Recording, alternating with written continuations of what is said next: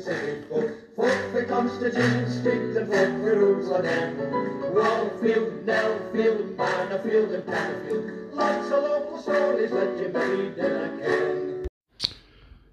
Hi, I like today. It was me, Alan Smith, with Buckley Stories out of today's paper on Tuesday, February 28th. So, last day of February already.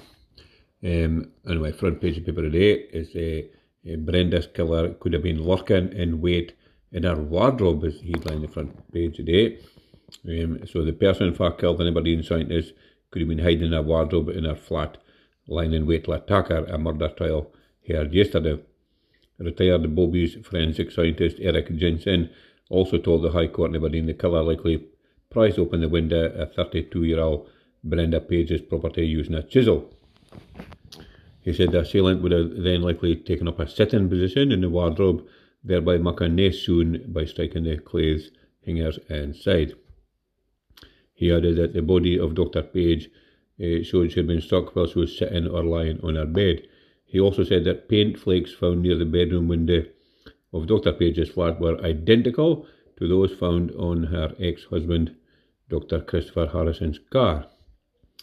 Harrison, was 82 now, he denies murdering Dr. Page in July 1978. So, more stuff will come out for this trial every day, obviously, but there seems to be an awful lot of evidence against her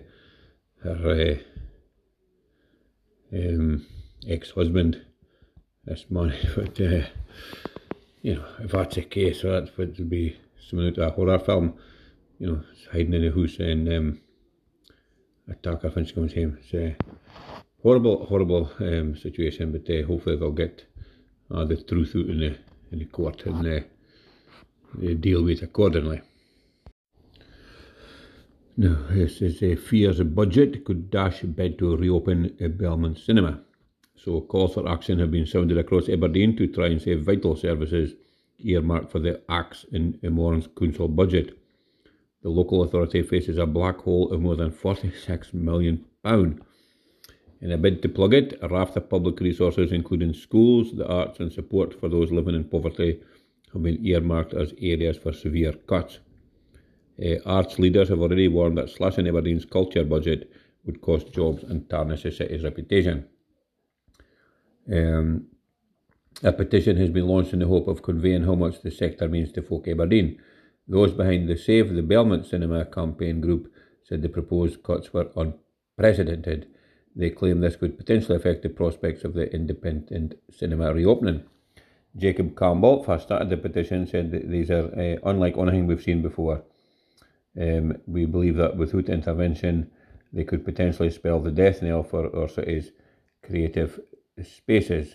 He said the cuts would negatively impact the delicate cultural ecosystem required to allow the successful and sustainable reopening of the Belmont cinema. So well, obviously a lot of folk not happy about it, but £46 million a fair chunk to try and save, and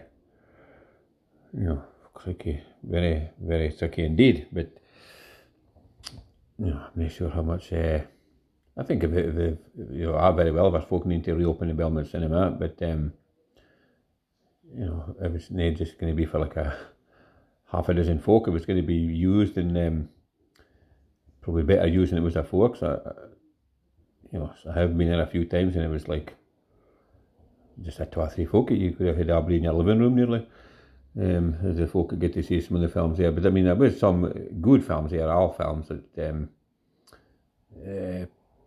the big cinema places did a show. So but then again, some folk just, can't be bothered going out to watch an old film. They'd rather just watch it in their house. And then, a mocha kind of night, if I can blame them sometimes. But, well, we'll see if it happens when this budget comes up, but it's not looking good for the Belmont. Now, dinner took selfies with the seals at Newborough Beach. This is the SSPCA warning. People are being warned not to approach cute and cuddly looking seal pups for selfies on Newborough Beach. The Scottish SPCA has received several concerning reports that members of the public have been attempting to pet pups at the Aberdeenshire Hall Out. Meanwhile, other folk have been getting close to try to get selfies with the seals or even letting their dogs close to the resting animals. The charity says approaching the pups is potentially dangerous and could result in mother seals abandoning their babies. They're now warning folk never to approach a seal and to keep dogs in a lead around the seashore area. This warning comes after a 52-year-old wifey was charged following an incident at Forfey Nature Reserve last month.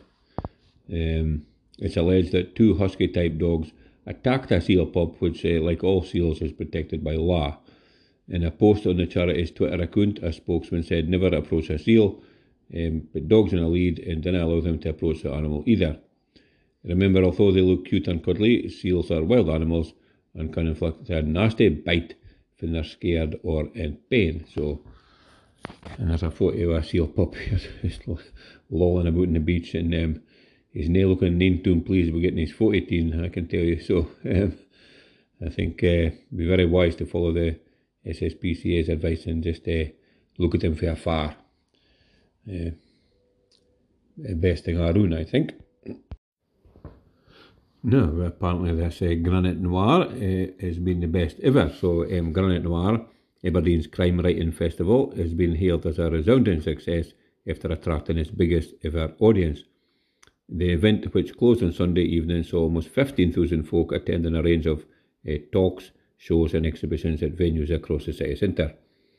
Gritty conversations, murderous music and gothic stories, including 2 shows at His Majesty's Theatre, pulled in almost 11,500 folk. In addition, the Curriculum of Crime exhibition at the Music Hall attracted 3,000 visitors, helping to make this the most successful Granite Noir so far. Highlights included a sold-out audience enjoying a lively conversation between Scotland's Queen of Crime Val McDermott and First Minister Nicola Sturgeon at the Music Hall. And Fast Show star Charlie Higson discussing his first adult crime novel in more than 20 years at Element 3. Celebrated folk musicians Rachel Newton and Lauren McCall entranced with their audience with the performance of Heel and Harrow in the atmospheric surroundings of the Kirk of St Nicholas. So it's Granite Noir is a festival that is rooted in Aberdeen and has become a firm fixture in the annual cultural calendar. Not only are we introducing Aberdeen audiences to some of the finest crime fiction and non-fiction writers about, but each year we create a diverse programme across other disciplines, including film, theatre and music, all with a noir twist. And that audience is not just for Aberdeen, our visitors for the UK, Europe and even further afield. They enjoyed events as diverse as supergroup The Fun Loving Crime Writers, rocking out at Elementary to Dr. Catherine Harkup, exploring the gadgets in James Bond, along with cocktails. So, well, sounds pretty good. And next year I'm definitely going to try and get along to this, because it does sound like an excellent few days. And one thing it brings a few folk into Aberdeen City Centre has got to be a good thing. So, well done to them, and glad it was a rip-roaring success. Now here's a thief took a Uber Eats driver's car on a joyride. So a serial car thief is back in bars after stealing a car from an Uber Eats delivery driver and taking it on a 52-mile joyride to Forfar. The boy jumped into the vehicle while the driver was making a delivery and drove it all the way to Angus before he crashed it into a building. Oh my goodness. 2 days later, he helped himself to another car in Forfar and drove it back up to the northeast, where he led police on a high-speed chase, which ended in another crash, this time into a tree. What an absolute gipe. The serial offender had previously been banned for driving until September 2023. Well, that worked out pretty well. So, yeah, he's been involved with lots and lots of cars getting pinched, and this is just like beggars belief. Pinch a car, drive it down to Forfar, and then wait a couple of days, pinch another car, drive it back up. So, what an absolute gipe. Anyway, Sheriff Andrew Miller deferred sentencing until next month, so hopefully he'll get his licence taken away off him, I would think. If you can deal with folk like that, it's just like so difficult to stop him DNR or pinching cars and dropping them off somewhere. Very difficult, but he's in the jail just now, and I think he'll be biding there for a wee while based on it, so best place for him. Now, just finish up with sport as normal. Back page paper day is Robson up for top job one day, but maybe not at the dawn. So, interim boss Barry Robson admits he wants to be a manager, but doesn't care if that will happen in Pittodrie. He's led the Dons back into Premiership top 6 and reignited hopes of securing European qualification.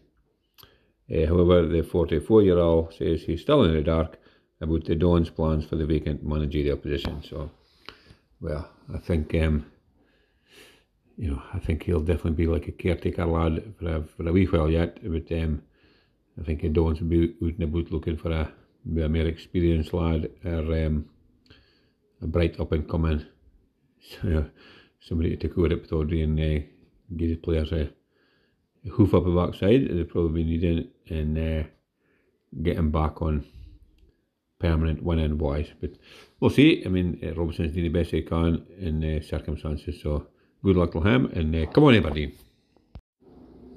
Now, that's me done for today now. Just a wee couple of stories of today's Prison Journal on Tuesday, February 28th, 2023. So, last day of February already, and we're off into pinching a punch for the first of the month in the morning at the 1st of March. But been a very mocky kind of day in Aberdeen today. Drizzly kind of rain a lot of the morning, and just overcast and doer most afternoon. But I forgot that last night I was going to look out and see the Northern Lights, but I clean forgot about them. There's heaps of pictures of them in the paper. There's some amazing photos in for around Scotland, Shetland, the Isle of Rum, Fittercairn, there's Golspie, Lossiemouth, the Hebrides, Portobello Beach in Edinburgh. Somebody's putting a photo in for it, and see the green quite good there. Lossiemouth again. Far, Farr in the Highlands. I don't know far about that is, but it's somebody used to picture, really. And Culloden Battlefield is absolutely spectacular.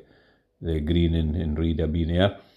There's Clashon Darragh, there's Walsey in Shetland, there's Mallaig, and another in for the Hebrides. So heaps of folk been taking photos and sending them in, but absolutely amazing last night. And I'll have to wait till the next time they're up and maybe mine and look out, see them. But anyway, thanks very much for listening to this podcast. Hope you enjoyed it. Now, if you did, please make sure and tell a pal about it. And if there's you can an all northeast lunar quine that's stranded abroad now, let him kind of go to Doric Express so they can log in and hear some of the stories for him. That'll be tip top. In the meantime, thanks very much. Cheers now. Toodaloo. Fuck the Constitution, speak the fuck the rules again. Wallfield, Nellfield, Manorfield and Canterfield. Lots of local stories that you made